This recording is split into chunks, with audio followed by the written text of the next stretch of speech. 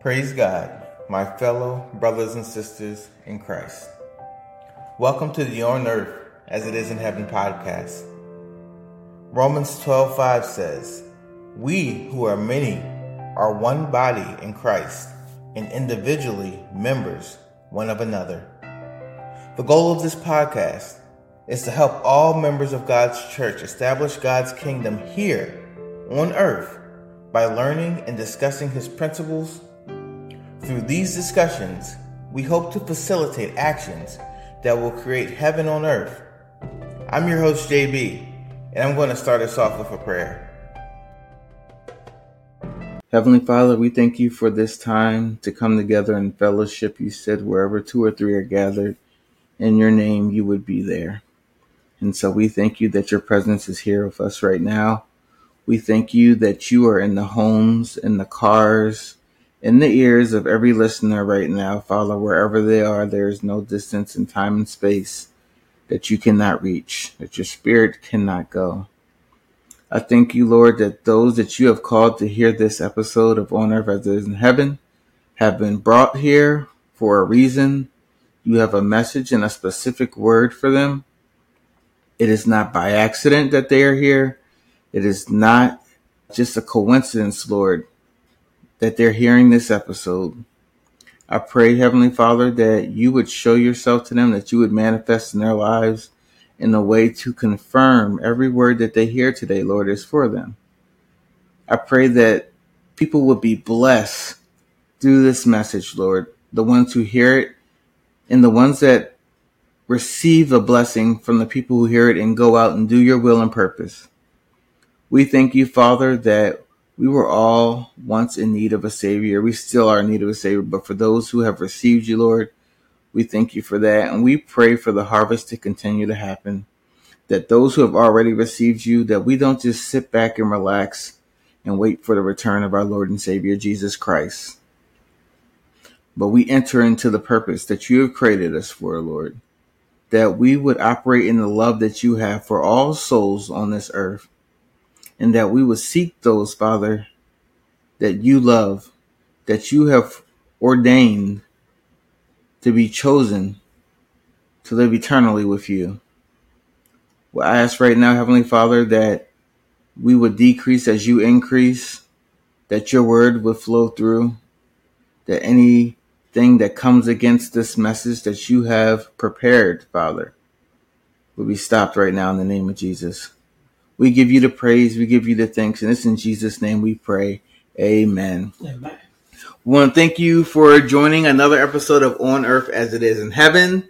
Today's guest is a good friend of mine that I met some years ago now, Severin, and I'm going to go ahead and let you just go ahead and tell a little bit about you, your ministry, your background in the faith, and go ahead.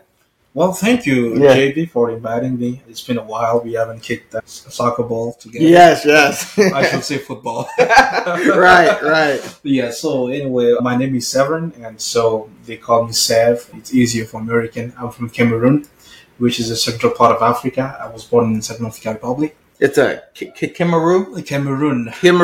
Yes. Okay. That's in the central part of Africa. That's where I am from. And so I'm a Methodist.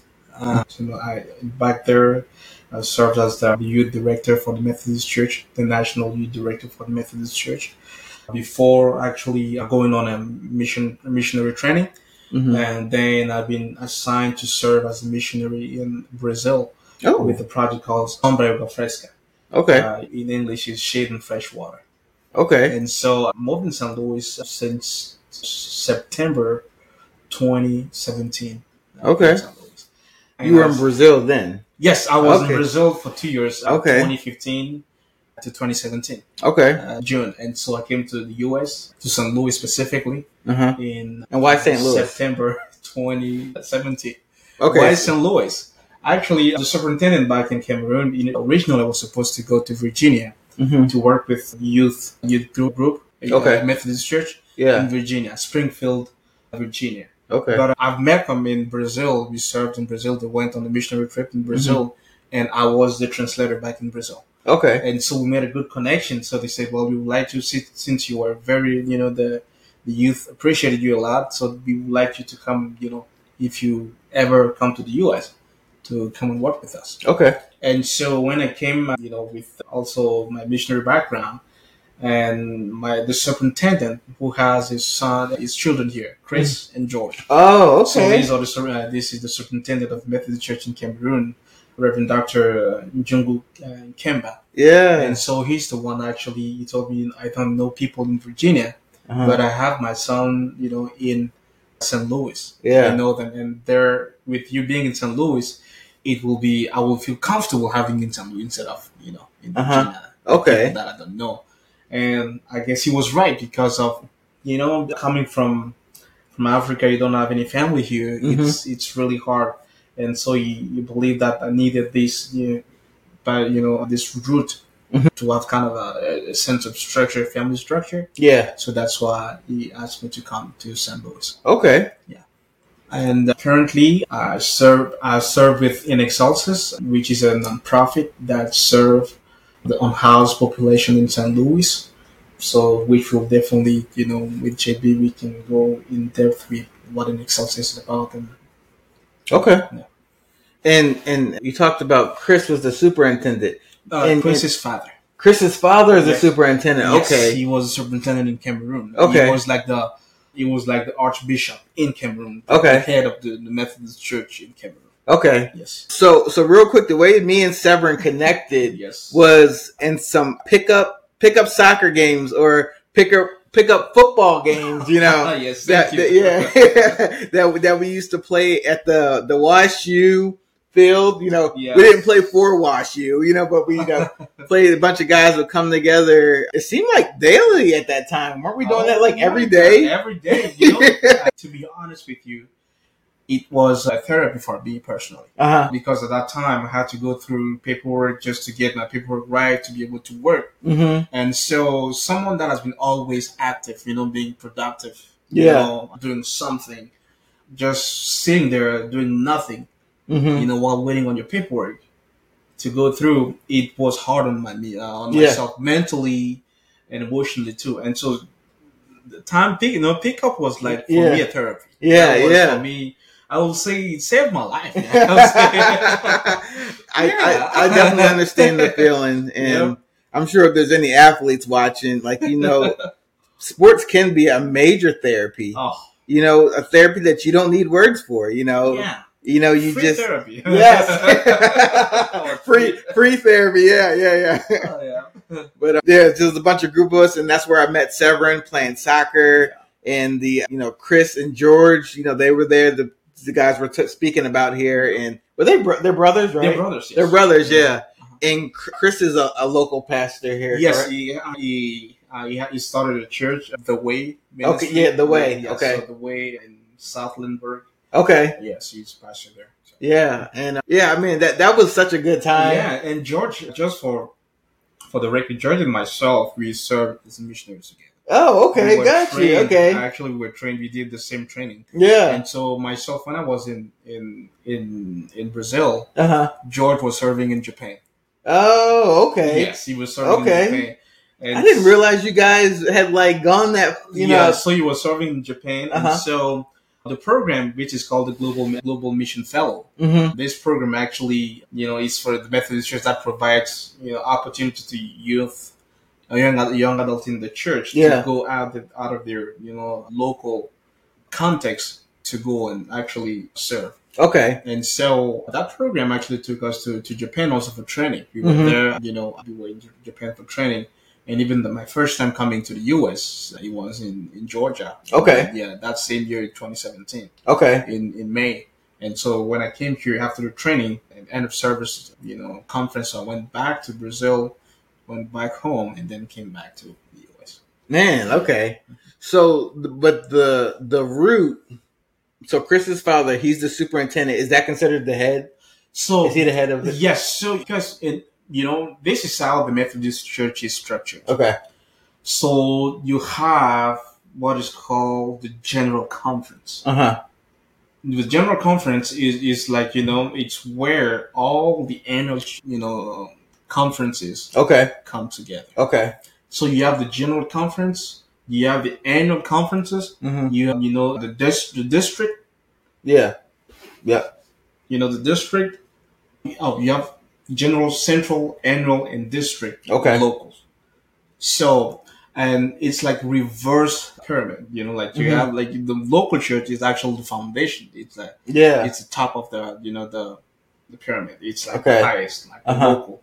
Then you have district, which is you gather local churches of a certain area together, they form the district, and then you have the national, which is called the annual conference. Gotcha. Okay, I get what you're saying. Like Yeah. for instance, in the U.S., they have, since it's a huge church here, they have annual conferences and they have actually central conferences. Yeah. You have like the West Virginia, you have this and stuff Yeah. like that. And Cameroon is not an annual conference. Cameroon is a mission initiative Okay. because we haven't gotten to the level to become like an annual conference on its own. So as a mission initiative, we were under the conference of Cote d'Ivoire because that's where you become an annual conference where when you have a bishop. Okay. And so if you don't, as a mission initiative, now the head of the church will be like the representative of the bishop, which is the superintendent, the mission superintendent. Okay. And Okay. so Chris's dad and George's dad, he was the mission superintendent. Okay. Reporting to the bishop in Cote d'Ivoire. I'm just thinking because if you're in Brazil, you're in Japan, you're in the U.S. Yeah. That organization has to have tight ties and has to operate very well together. Absolutely. What I love so much about the Methodist Church is the fact that it's a universal church. When once you belong to a church like a local church, you belong to the entire church. Yeah. Yeah. And so there is this connection. We call it's a connectional church. Yeah. And so you have this connection wherever you go. Yeah. So I love that because it reminds me of when the Bible talks about the members of the body of Christ. yes, And we're all members one of another.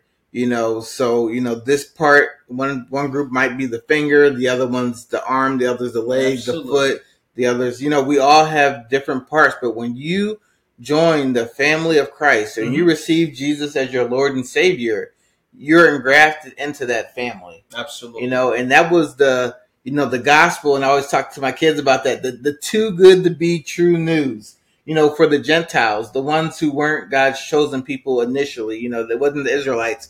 And, we know in the Old Testament, it was just for them. And Jesus comes and brings the new covenant with the crucifixion and the resurrection. And now all who receive him by faith through grace, can be engrafted into this family and come into reconciliation with God. And I feel like that organization, the Methodist Church, is like the perfect image of that, and which we're called to do. We're called to imitate that and show God's love and imitate the Church of Christ. Yes.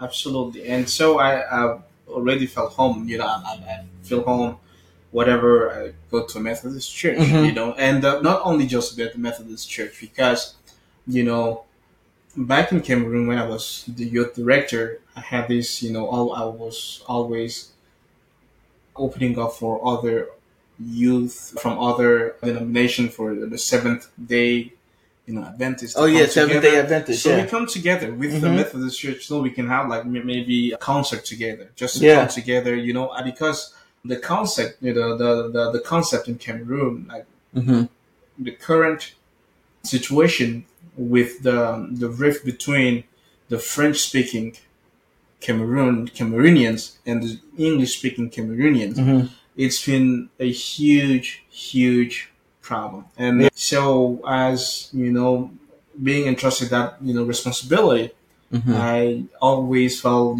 compelled to be able to bring different area of Cameroon, like the youth, together. And so for me it has never been like just a religion or like a denomination. So I work with even Jehovah Witnesses. I work with Catholic, and just bring us together. Let's go together. Yes. And just and find the common point that unite us. Yes, yes.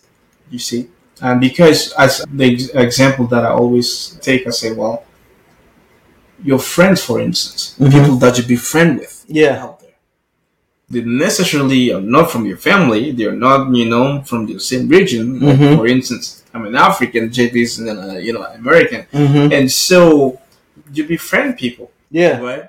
Yeah. The reason why we are friends because we found like a common interest, something that unites us. Yeah.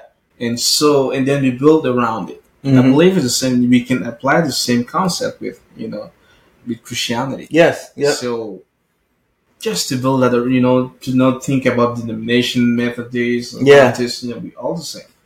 Just to find a common what bind us together.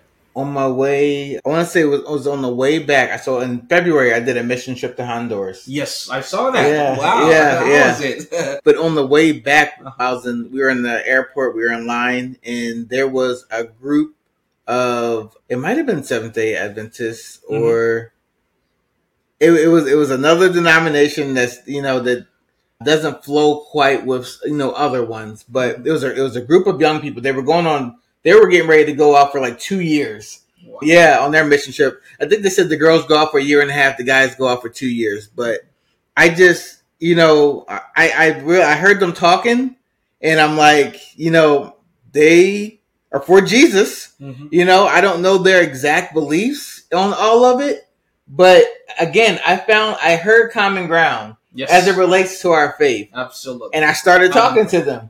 I'm like, oh, you guys are going on a mission trip? I just finished a mission trip. You guys are going to go talk about Jesus? I just finished talking about Jesus, And I feel like even if you feel like another denomination isn't quite, what you think it should be, again, you got to find that common ground. God calls us to be united, not divided, to show love. And who knows, you could start coming around to some of the stuff that they believe, or the opposite.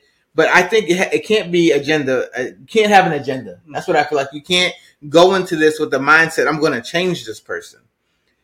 I feel like that's the work of the Holy Spirit. Yes. Yes. And so you find that common ground, you come into a relationship with them, over, if we're in agreement over Jesus, bam, there we go on that. There may be some side doctrine or some practices that you may not necessarily agree with, but just be willing to hear whatever the Holy Spirit is telling you to do. Like maybe He will give you instruction to speak something to them that will help change their heart or their mind on any specific doctrine, that you may have more experience with. But if not, unity. Unity. The division doesn't help anything. To argue and to quarreling, the Bible says quarreling is unprofitable.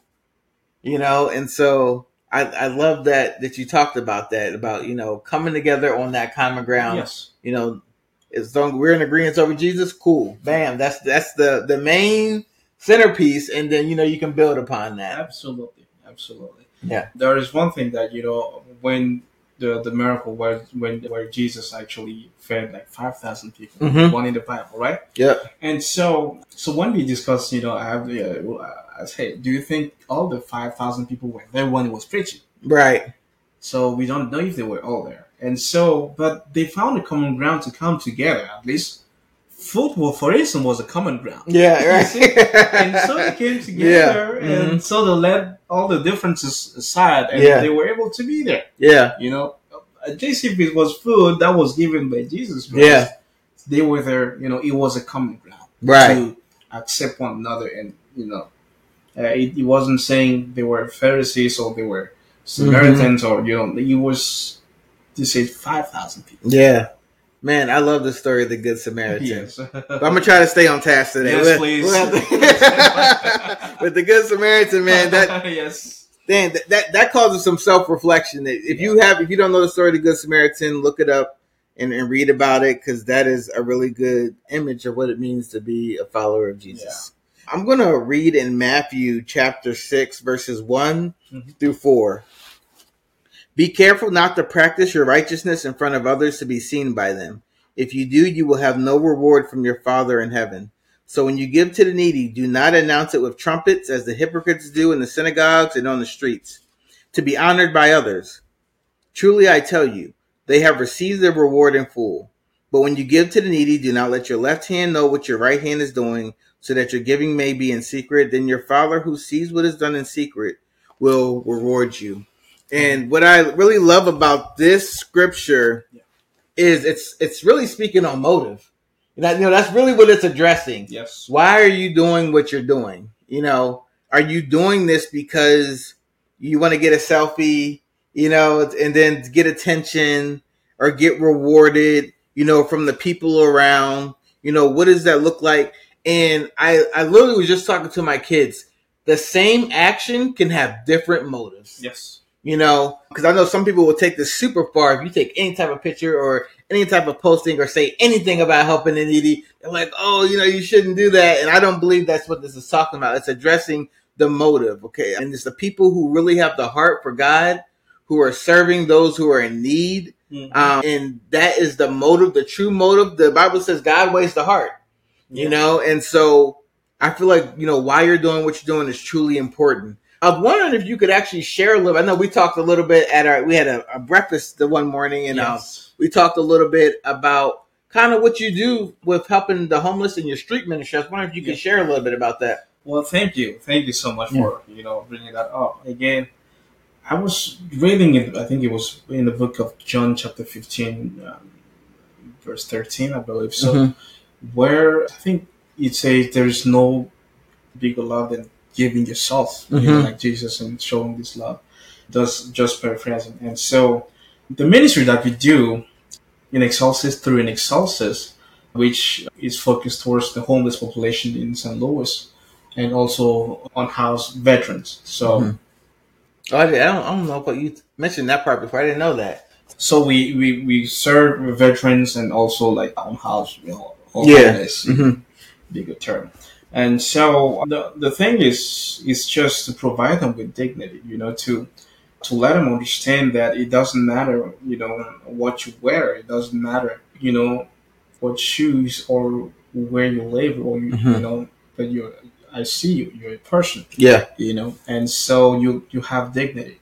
So in Excelsis, that's what we really want to serve people with patient compassion. To be compassionate, but with patience. Yeah. So it's the patient compassion, and intentional respect. Yeah. Intentional, and also unfailing love. They're just to love them regardless of whatever they're going through, just to be a witness of Christ's love. Yeah. So we have 4 major programs. We have what is called the community fellowship or community outreach. Okay. This is what helps us, through that program. We provide them with, we have case management. So in the case management, you have birth certificate, you have ID, you have social security number, and this kind of stuff. And so that's really awesome. Yeah. So we have people that actually, our clients. So we, they don't have a birth certificate, for instance. So we go with them with the process and help them to get, birth certificate, then ID, then, get a copy of the social security number. And so the training, just to show them a supporting system that believes in them. And so they can actually dare to thrive. I remember there was a young man, they called me at the shelter. They called me and say, hey, well, so for just the sake of, we would call him Chuck. I say, well, hey, Chuck has, today is celebrating his 31st day anniversary of, being clean up the house.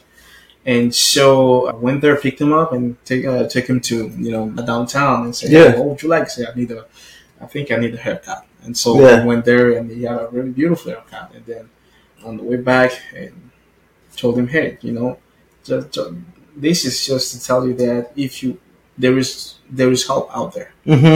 Whenever you want to actually to put things together, you will find people to help you. And so there was a time we came together, and then I asked him, hey, David, Chuck, please tell me, why did you decide to give up on, substance, like your cravings. Yeah. And he looked at me and said, because you and your team actually showed me that you care. Yeah. And so he, I told to myself, I better put my things together. Mm-hmm. And so that's how I decided to give it up.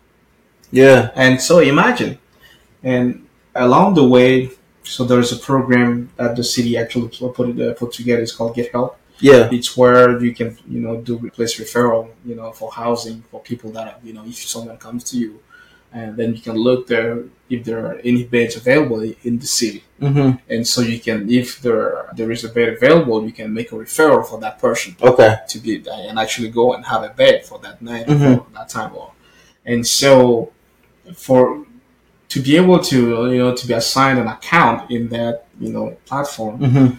you need to go through training. And Okay. guess who is doing the training? You guys. The Chuck. Oh, okay. Okay. Yeah. Who was a client? And then he chose to, they said, well, it's done. Yeah. And he's the one who trained me. Right. Okay. To do that, and he continued. He not only me, but all of us using that. He's the one doing the training. And the spark was showing him love and respect. So it's just to care. And so we have that through the community fellowship or community outreach. We also have a program that it's called, housing advocacy. Mm-hmm. For instance, because most of the people there to rent, for instance, to rent a room, mm-hmm. there are some requirements mm-hmm. that you need to meet those requirements. Yeah. Credit score. Yeah. Your income. Mm-hmm. Right? Right. And so these are, let's just say that there's two. Right. There's two. Yeah, yeah. And I mean, normal people, yeah. I want to say normal people like, that's a regular struggle. Yeah. Yes, that's a regular struggle. Yes. Credit score and income to get a place. These are the requirement. And so for someone that actually has been working hard to get on their feet, mm-hmm. but here is a hindrance to that. Yeah.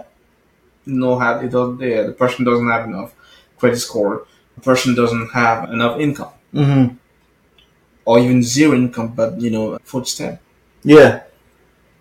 And a voucher. How would you help the person? Right. And so what we do, through the housing advocacy, we manage to waive those requirements. Okay. So to waive that, so that person can actually get a housing mm-hmm. first, and then and found a job. Yeah. And get by with the activities. Yeah. We have currently those who actually they volunteer. They're part of the team. Volunteers mm-hmm. with us. We have 4 currently that they've been through that process. Yeah. Advocacy. I feel like there's a big misconception sometimes that the people we see that may be in need don't want to do better. That they're lazy and they gotta what's that, pull up on your bootstraps, they say, or something like that. They need to go do this. And like you said, there are so many obstacles. Yes. First and foremost that come into play. And then there is that mental aspect, like you Absolutely. Said, that they, just like anyone else, those in need to feel like they are cared about, that they're respected, that dignity. Mm-hmm. In my experience, I feel like it comes off worse when it's someone who, by culture's means, is above you or you're superior. So I feel like, I'd like to think I'm pretty good at respecting everybody at an even level as a human being. As a human being, I respect you. And that is the basis of my respect for people. I understand that there's like some honor that comes with certain positions. I never want to take away honor for things that people did. But at a base level, I don't feel like, 1, I'm better than anyone, or 2, anyone else is better than me. Yes. And so, but when you come into certain rooms of people who have like a hierarchy according to the standards of the world, and you're not treating them this certain way that everyone else is, it comes off like, oh, he's prideful, or he's just, and I'm just like, it's not pride. like I understand you're at this position, Yes. but we're both humans. I'm treating you with respect. I feel like I'm treating you with respect. I'm treating you the same way I would treat the person on the street. Absolutely. And but I guess at that when you do it with someone who is supposedly higher than you, it looks bad. But I feel like the same level you treat the CEO is the same type of respect you should treat the one on the street. Absolutely. You don't just have, oh, sorry, CEO, let me get out of your way. Here's the floor for you, and then someone's walking down the street and you act like you don't see them. Yes, I think Excelsis we have this, golden, it's a golden rule, is to treat every person that you will encounter as the most important person on earth. Yes, yeah. So it doesn't matter if it's the person you see, in front of you, to treat that person as the most important person on earth. Yeah. So that's how we approach people. Yeah. This is part of the philosophy that we do. Yeah. We use to serve people. And so going back to the service that we have, we have what is called, street sanctuary. What is it? Street sanctuary. Oh, street sanctuary. Yeah. Okay. Yeah, the street sanctuary is the one like a tongue twister. Yes, that's the one is to bring the church to the gospel to people. Yeah. Okay. Yeah. And so currently we serve every Sunday. Okay. At the Little Sisters of the Poor. It's a shelter. Okay. So okay. that's where we downtown. It's North Florissant. North Florissant. Okay. Yeah. So that's where we every Sunday from 9 to from 11 till 12 or 12:30. Now, do you guys rent that space out, or is it given it's to shelter. you? It's a shelter. Okay. So we go there. We bring, okay. So that's they give us this possibility to serve people there. Okay. And so like last Sunday we had a couple baptism. Oh, okay. Yeah, so and that it will account for 10 baptism total. Okay. Just through that sanctuary, people that say, well, "I want to give my life," to give my life to God. And so street sanctuary, it's where it's shifting like the center of the services of the worship service, where because when you go to serve to church, like the pastor or the choir, they are the focus of the worship. Right. They're the one that, but in street sanctuary, they become like the congregants. They become the center of the service. Yeah. And so the sermon is made of their day-to-day struggles. Yeah. So it's the gospel is made in such a way it's made easy so they can digest because they can relate to that. Yeah. Like the 2 weeks ago, we had this parable of the prodigal son, and so we have this gentleman. He's been attending like for the past 5 months, and he's never spoken because we give people feedback.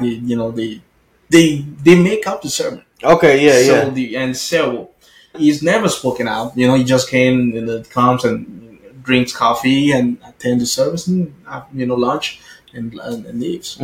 And so, but that one actually particularly touched him. Yeah. And he opened up. He said, this reminded me of, myself and my dad. Yeah. So I had, my older brother, myself, and my youngest brother. And so my dad, like, he loved my younger brother so much, but my younger brother, he will put us into a lot of distress. He said, well, even when he went to prison and stuff like that, my dad would visit him all the time. And so there was a time he came and he took the TV in the kitchen. He sold it, to buy things. And then when did that come? His dad actually, they made him to pay it, physically, okay. Made him pay, for what his younger brother did. Yeah. And so he said he's tried to be good, so at least his dad could acknowledge that, just pat him in the back, but never did that happen. And so he said maybe I should do something, and go to jail. This way, my dad will. Yeah. And so that's what he did. Yeah. And so. And the story that really, resonated with them, and the way he was, portrayed, just presented, simply, the most simplistic way for them to digest and relate to that. And so that's what Street Century does. Mhm. Every Sunday at 11, we are on the way to open up a second location, Okay. which has the tiny homes Jefferson has. Oh, okay. So we serve there too. Yeah. And so yeah, we have what is called Winter Safe Haven. Yeah. That's the third program. The Winter Safe Haven during winter, as I say, 7 out of 10 Mhm. people that you find they don't have ID, Right. and so during winter, on house pregnant, so they can those who can actually make it into shelters Mhm. because we don't have many shelters. But Mhm.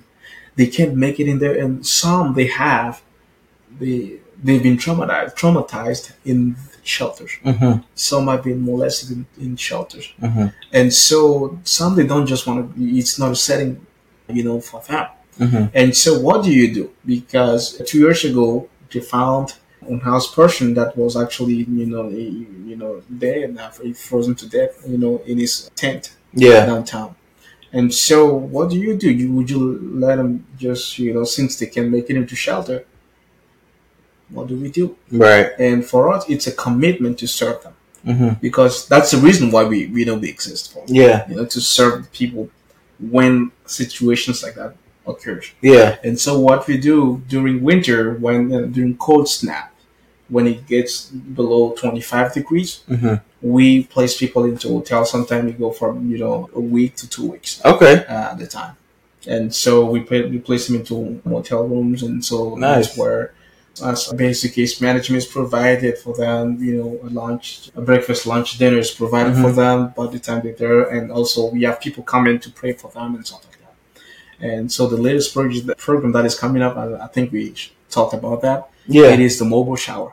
Yes. Yes. Yes, yes. Yes. Uh huh. So the mobile shower, it will be, starting in mid October or yes, mid Okay. October. Yeah. Yeah.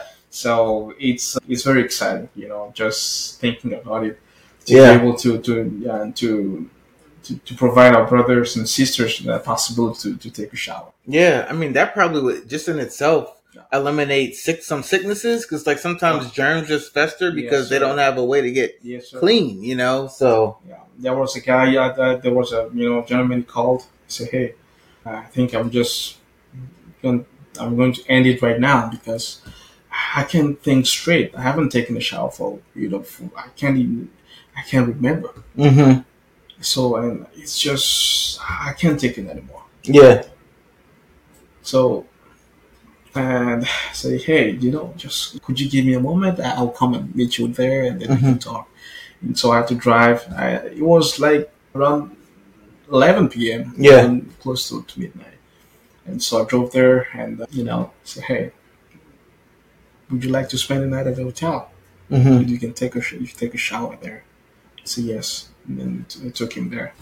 But we had a long conversation there before actually willing to give it a try Yeah. because it was done. It was done. And so the very beginning of Phoenix Solstice, which was in 2020, we started right in the middle of COVID. Mhm. And so we had this dream to have a mobile shop. Yeah. He was initially that's it. Yeah. Yeah. And so these are stories that actually kept fueling that desire to Yeah.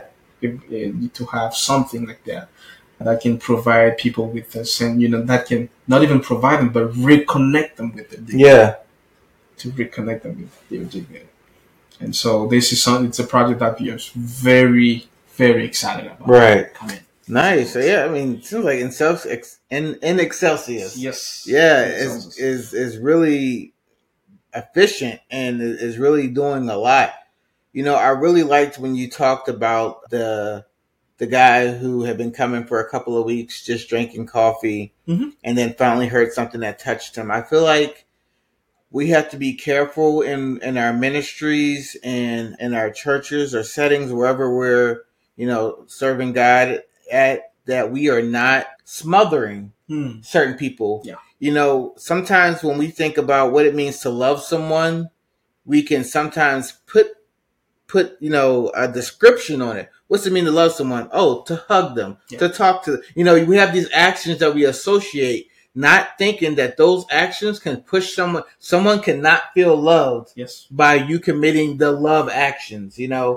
and so, I like to think what it truly means to love someone is to figure out how do they feel loved, and if you are pushing your idea of love on someone and they're not receiving it, do you really love them?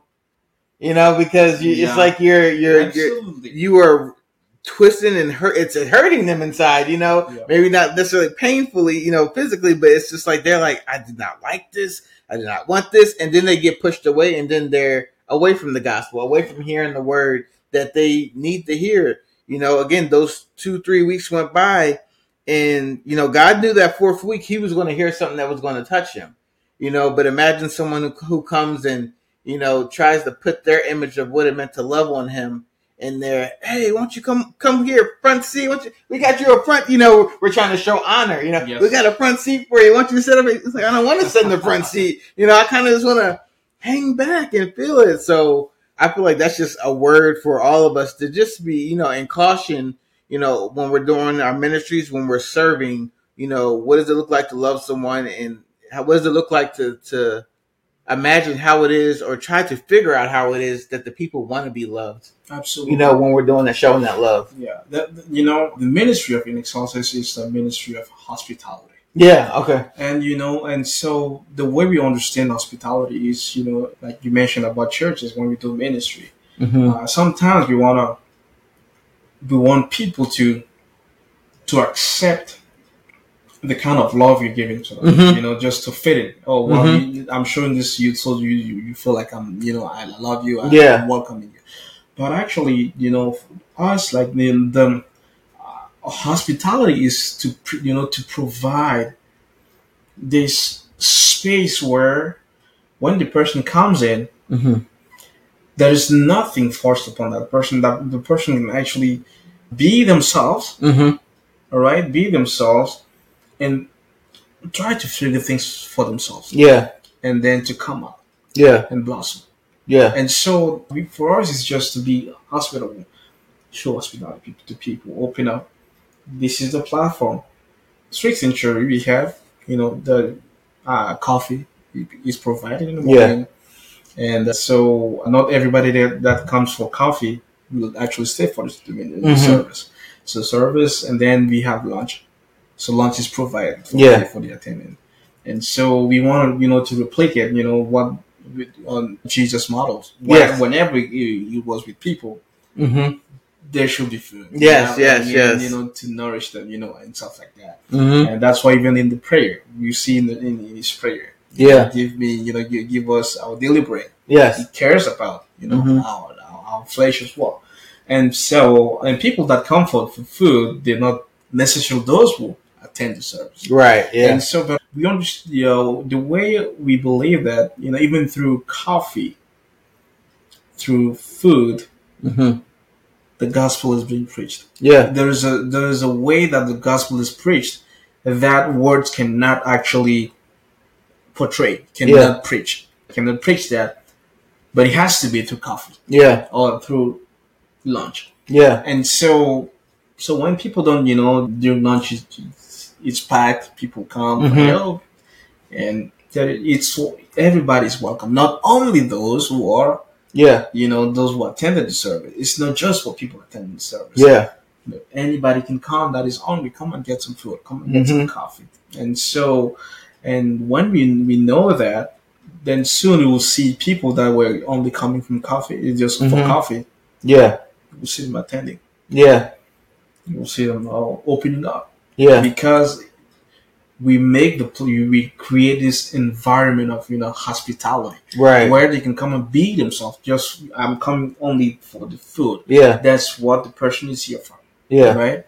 Okay. You have it. Yeah. We don't complain at all. We're happy that you can get something to eat. You can fellowship with us through food.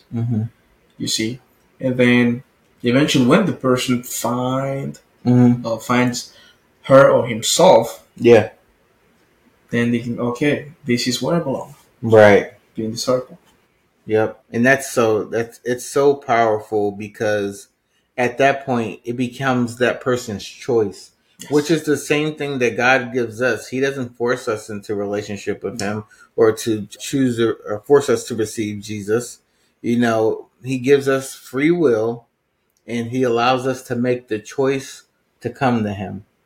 And then it's not like we come to Him and then He smothers us and is like, okay, you need to stay here. I don't know. Like, it's not like we're trapped, and handcuffed and we, are like stuck here now. No, he once you get into that relationship with Him, you dwell in His presence. It's again, it's a place you want to be. It's a place you feel like you're supposed to be because you start finding purpose. The reason that the Creator created you. Yes. And Amen. you start to love to be in this place. And so it's not. I always want to be clear when you come into Christianity, you receive Jesus. It does not mean everything goes smoothly. We got to be so clear with that. I feel like that I've heard that preached before, and then people get into the faith, and then the devil senses it and brings on the attack, and they're like, "What the heck is going on?" I thought when I became a Christian, things were gonna go smooth, and I'm like, "Who told you that?" Because if they were reading the Bible talks a lot about persecution and suffering for the sake of Jesus. So those things are going to happen, but it's still when I'm like going through certain things, I'm like, where else am I gonna go? You know what I mean? Yeah. Like I'm with I serve a God, the creator of all things, the Lord of Lords, the King of Kings, who can handle what is too big for Him.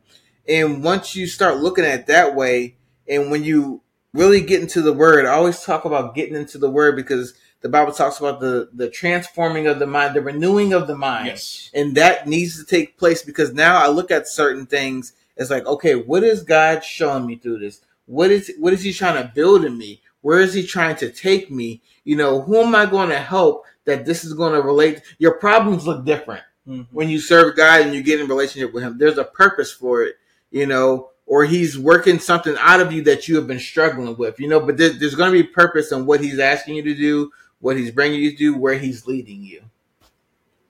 But also that same guy that took the 3 weeks and then that story touched him about the prodigal son. Yeah, actually 5 months. 5 months. He was 5 just months. coming. Okay. Coming for 5 months. Seeing nothing. Yeah. Just come, get coffee. Sometimes it's there, it's out, and just sitting, just around for 5 months. And then from that story, and he opened up. He said, Yeah. So I know we're at a time where depression is at an all-time high. Everyone's just trying to get through life, with inflation and trying to just like live. It's tough, but I feel like a lot of people can relate to kind of his story. It's almost like if you're like a functioning addict, like you have mastered being able to get things done while struggling. Your struggle goes unnoticed. And so it's like you're dealing with the same thing, and it's not a competition, but you're dealing with the same thing that the person who's breaking down is dealing with, but they're getting attention, they're getting comfort because, it's the outward expression. I'm not, talking about a person who breaks down, but I'm just saying the person who doesn't, and they can still come to work every single day, get things done. They can still hold their life together. People look at them and think they have it together. Yeah. They are hurting inside too. And it can lead to something, eventually where you want that attention. I remember in school, I'm just going to say the bad kids, when they would do one thing right that I did all the time, they got rewarded. I'm like, what? Hold on. How does this work? Yeah. Because I always turn my homework in. Yeah. And they get a snack because they did it today. Like, or like it was like a group called Boys the Men, and it was for like the trouble boys that was always getting suspended. They got to go on field trips when they would just behave. I'm like, wait a minute, I behave every day, and so you can start getting in that mindset of like, what is happening here, and it's kind of inadvertently the reward system has begun to shift that way that those who may not do as much. When they do something that you're already doing, you don't really get praised for efficiency. There's a big talk in the workplace is if you're too good at your job, you're not going to get promoted because they need you there. You know what I mean? I'm not going to say don't be too good at your job because the Bible says, work as unto the Lord. Everything you do, He's the promoter. So that's like the mindset I have adapted. But I'm not going to lie. I have been at that point where I'm like, I'm not going to work that hard because I clearly see I'm too good at this job to be moved. And you're going to promote someone who's, when it comes to being too good at your work, it's about your own integrity. What is like, for instance, like this afternoon, actually, I went to, to get lunch, and so I ordered, and so my order wasn't, because it's been like a long time, like almost a year, I haven't eaten like any McDonald's. Okay. And so I stopped at McDonald's. I said, okay, well, you know what?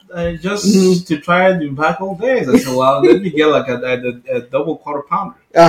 And so I went and ordered that. And so they gave me, a bag and, my lunch bag. And so I went, there wasn't any fries. And it was a quarter pounder. I ordered for a double quarter pounder, which I paid for, and it was a quarter pounder.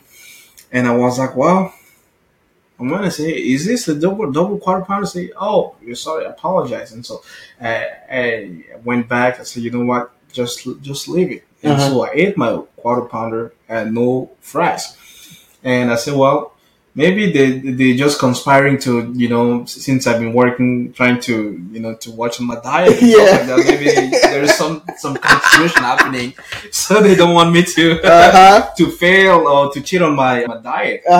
And so when I was like, looking at the thing, and so he came back, he gave me a double quarter pounder. I said, well, just to make up for the mistake, right? And so I said, which I eventually had it, and said, hey.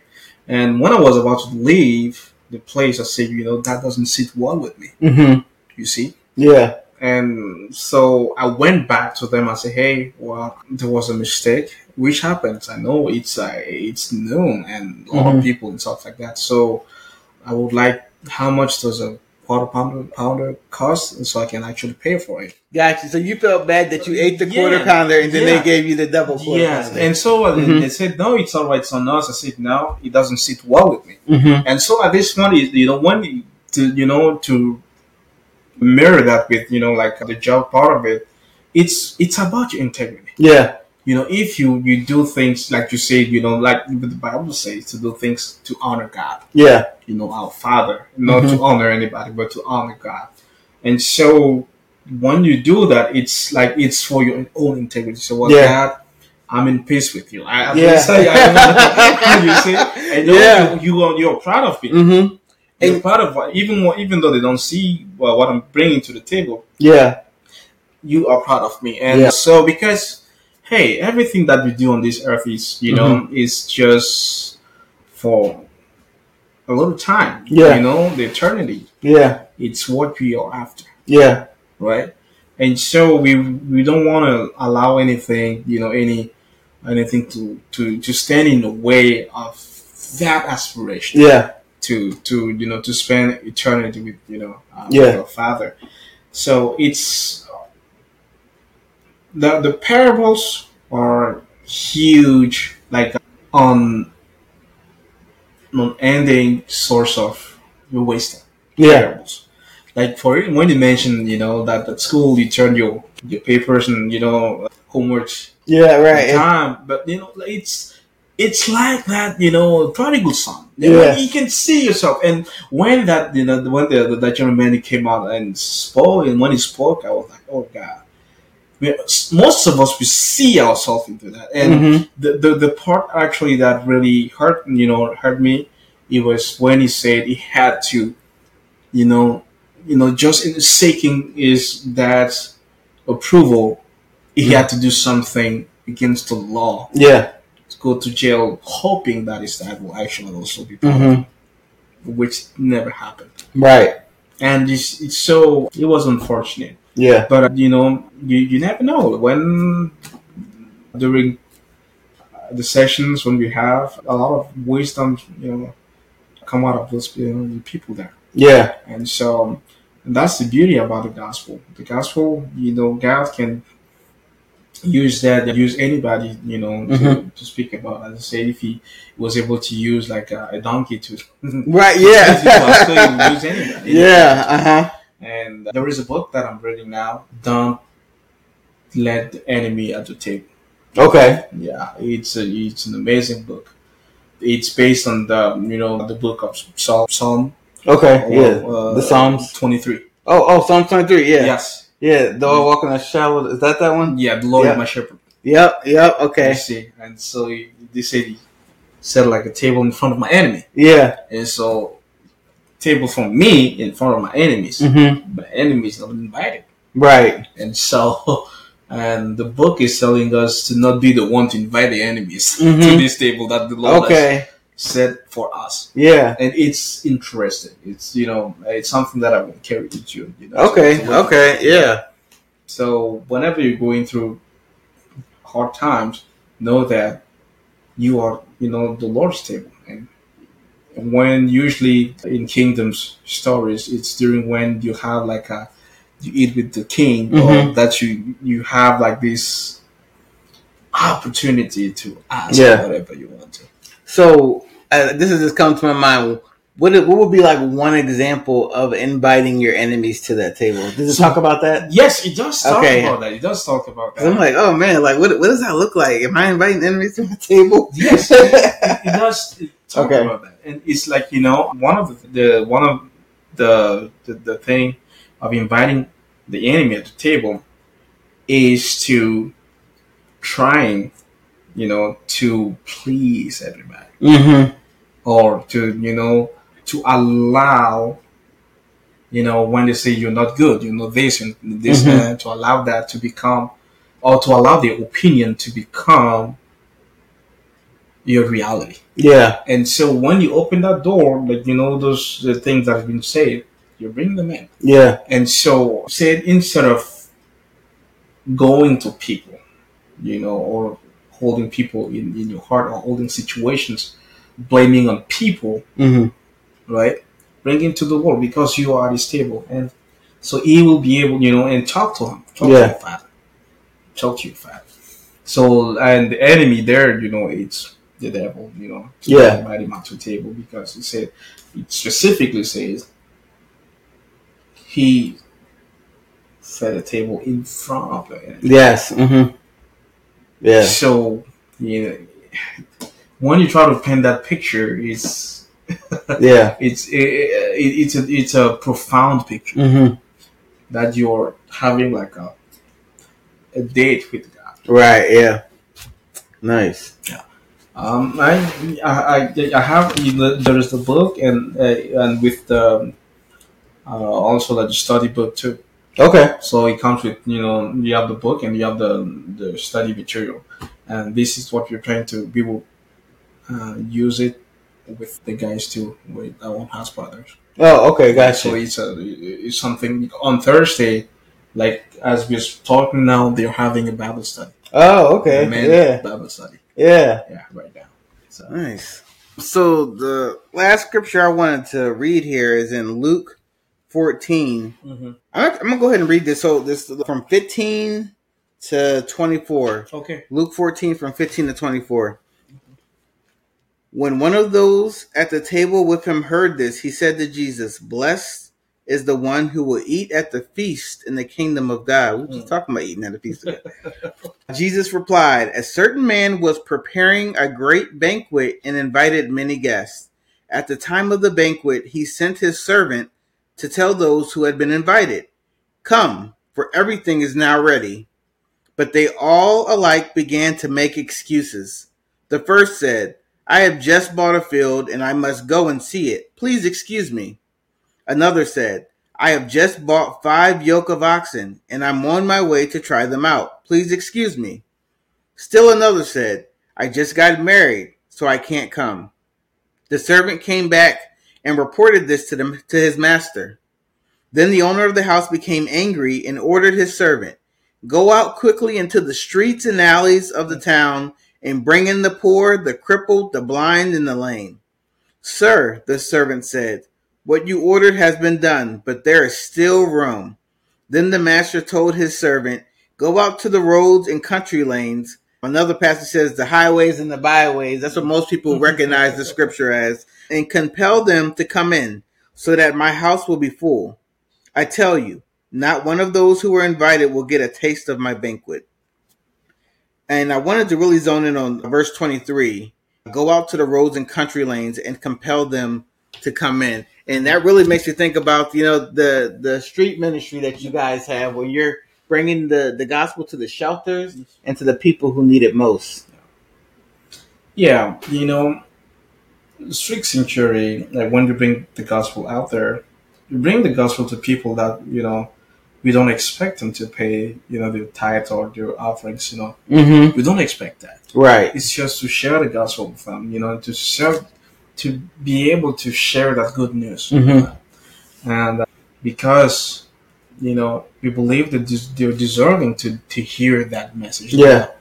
Yeah, that it's a great story. Yeah. It's a Yeah. great story. And, you know, we've learned a lot on the streets.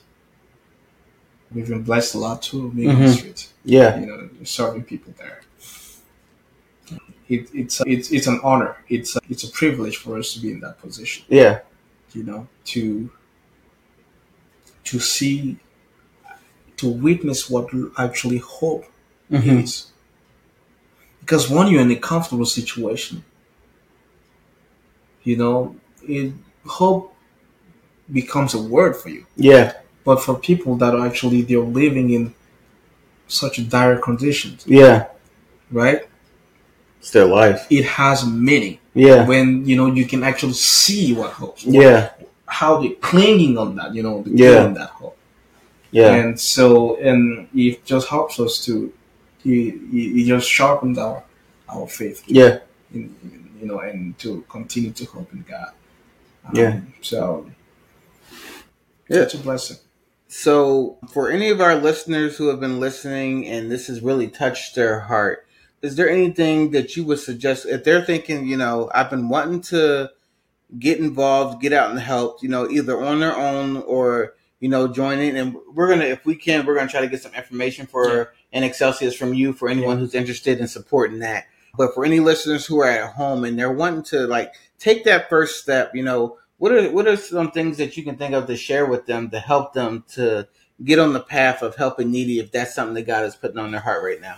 Yes. So one simple trick that I can, something that I can share with you. It's McDonald's or Wendy's or any fast food, $5 gift card. Mm-hmm. So you see, with a $5 gift card, you're not just providing lunch, you're not providing, coffee, you're not providing just dinner to someone, but you are providing that person with the possibility to get in and use the place as a cooling center, to use the restroom, and just clean up. So with the $5, they see how much you can accomplish: food, Mm-hmm. shelter, Mm-hmm. and also clean, like a cleaning station. Yeah, I've never thought about that. So just with a $5 gift card, This is how much you're providing to. Yeah. And so this is a simple way that you can start if you want to bring the good news out there. At $5, when you stop and you meet someone on the road, hey, ask the person, what's your name? Or present yourself. Hey, my name is this, and ask the person what's your name. And because it means that you see me, you want to you're interested into the person I am, not just the that standing man or woman there, but you wanted to know who I am. You see me, and that's meaningful. And also, if you want to prepare some gift, care package, you can write a note, or maybe your prayer. You can write a little prayer and put in there, or your favorite verse you can put in there, and then share with them. So these are things that little things that ministry can start with. This is a way to start ministry. and to not think big, but those little things that make the difference. We continue to do that. During winter, we always have five, those gift cards. Always have them because we believe it's during winter that during the day they can use that to use the restroom, also to stay warm Mm-hmm. and have food as well. Yeah. And during the heat wave, they can also use that to cool off Yeah. and use the restroom. I have definitely never thought because obviously if they're just hanging around the establishment, Yeah. the manager's gonna come and be like, "Hey, don't Yeah. hang around here." Yeah. But if Yeah. there are, Yeah, $5. You give them dignity. You give them you give them power. mm-hmm. Yeah, Like with the five, not money, but I say $5. right, yeah, You give them power to go in there. You mm-hmm. empower them to go in there and use. Now they have the right. Yeah, They are entitled to use the yeah, restroom, to use the space. mm-hmm. To cool off. Yeah, that is amazing. Just five. Gift Yeah. card. And then when you talk about the packages, Mm-hmm. I think I told you this. That's something that me and my kids have done in the past. We haven't done it this summer, but I think like the last 3 summers, we would do like sandwiches, cereal bars, bottles of water. If I could, I would literally try to fill the freezer in the summertime with bottles of water, and literally hand out ice bottles. Because if it's hot outside, it's going to melt, and then they got some cold water. So usually, what we do, we purchase as an organization. Yeah, it's not a person, right? So as an organization, we purchase those disposable cooler, those styrofoam. Oh coolers. yeah. Mm-hmm. So we'll put them on like stop signs where we have there's a group of people there, and so we will put water and drinks in there. Just put it there, and so they can come and cool up. Nice. And so usually we put them around town, so we can use that, and then afterward we can just come and collect. That hits a lot more people than me. So that's another way that you use. But again, it's a good way, to show the children, the kids how to be compassionate, to see human beings, before any other things, to see humanity to people, even if it doesn't matter what the way they look. But to see God's glory. Yeah. And there's been times where I felt like, even still, I feel like there are times when I feel like God is calling me to pray with someone. And it's like, it's kind of scary. It's kind of hard. But I felt more comfortable. And there were times that me and my kids actually prayed to people. We would give them a package, and then be like, "Do you mind if we pray with you?" Absolutely. It's like the intro, the segue into being able to do that. I don't know why for me it just feels weird to just walk up to somebody.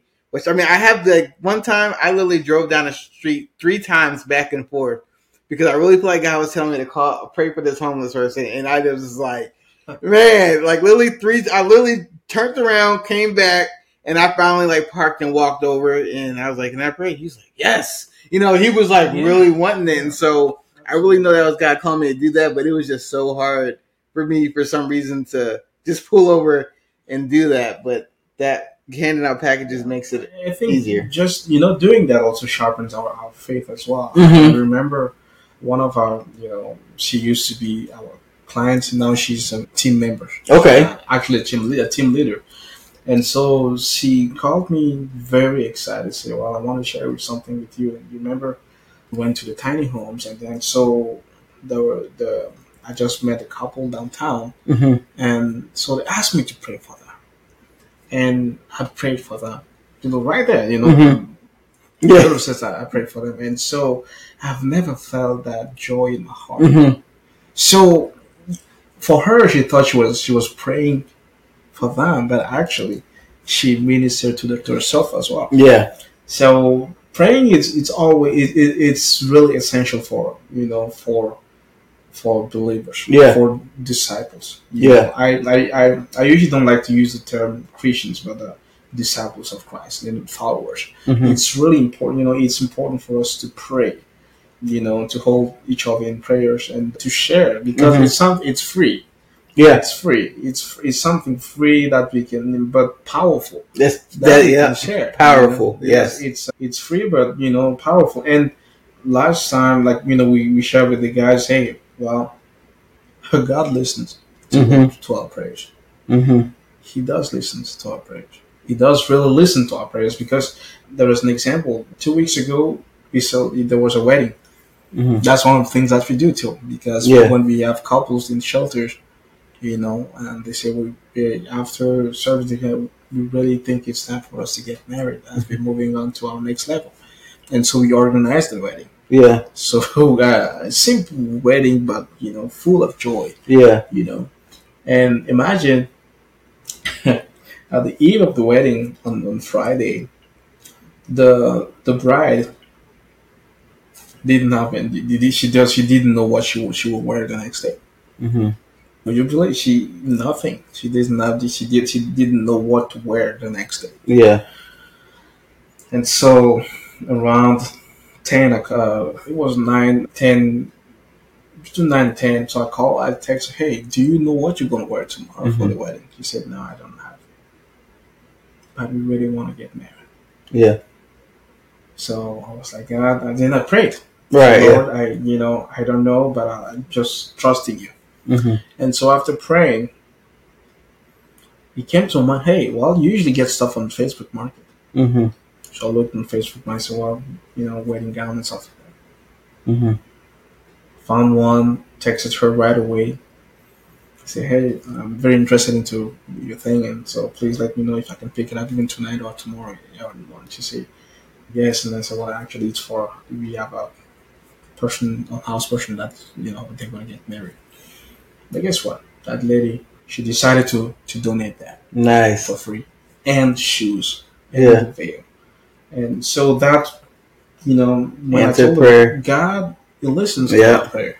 Yeah. He listens. And so when you pray, it goes out there, it will do its purpose. Yeah. Accomplish its purpose. The verse says, when you pray, believe that you have received what it is that you have asked for. Yeah.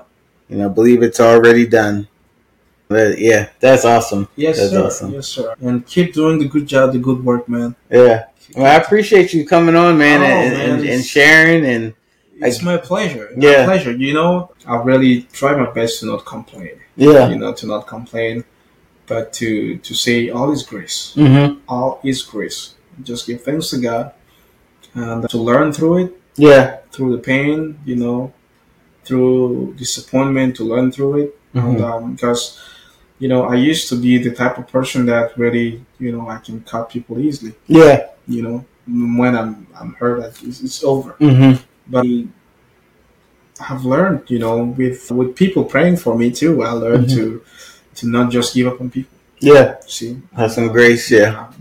Grace. Yeah. Yes. Yeah. So that's where I am right now. Yeah. In my faith journey. Right. Yes. Amen.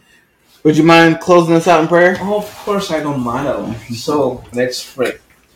Heavenly Father, I want to thank you for this wonderful time that you've granted us to spend together with my brother JB, and also with people out there listening to us, oh God. I'm so thankful for his life. I'm so thankful for his family, oh God, for his ministry, because nobody can actually just wake up in the morning and say, let me go and preach the gospel, Lord, without you being the author, without you being the commissioner, oh God. And so we're so thankful that you have been shining your light upon his life, upon him and his family, Father. And I'm so thankful for just giving us this opportunity to spend time together, to know each other, and to encourage one another, oh Father. As we are getting ready to leave this place, we pray for your grace, for your mercy, and for your protection for those who currently are on the streets, oh God, those who are struggling, trying to find a way home, or trying to find a meaning to their lives, so Father, that you may meet them wherever they are, and to be a mirror so they can actually see the image of you in themselves again. We're thankful for this moment. We pray for all the people listening, and those who may going through hard times, through breakup, through God, griefs, or God, man. I pray that you may comfort them, you may answer their prayers, and you may shine your light upon their face, O Father, that we may see your glory and find in you and embrace, O God, and peace of mind. Oh, we give you thanks, and it's in the name of your Son, Jesus Christ, that we prayed. Amen. Amen. Thank you guys for joining another episode of On Earth as It Is in Heaven, and I'll catch you guys next week.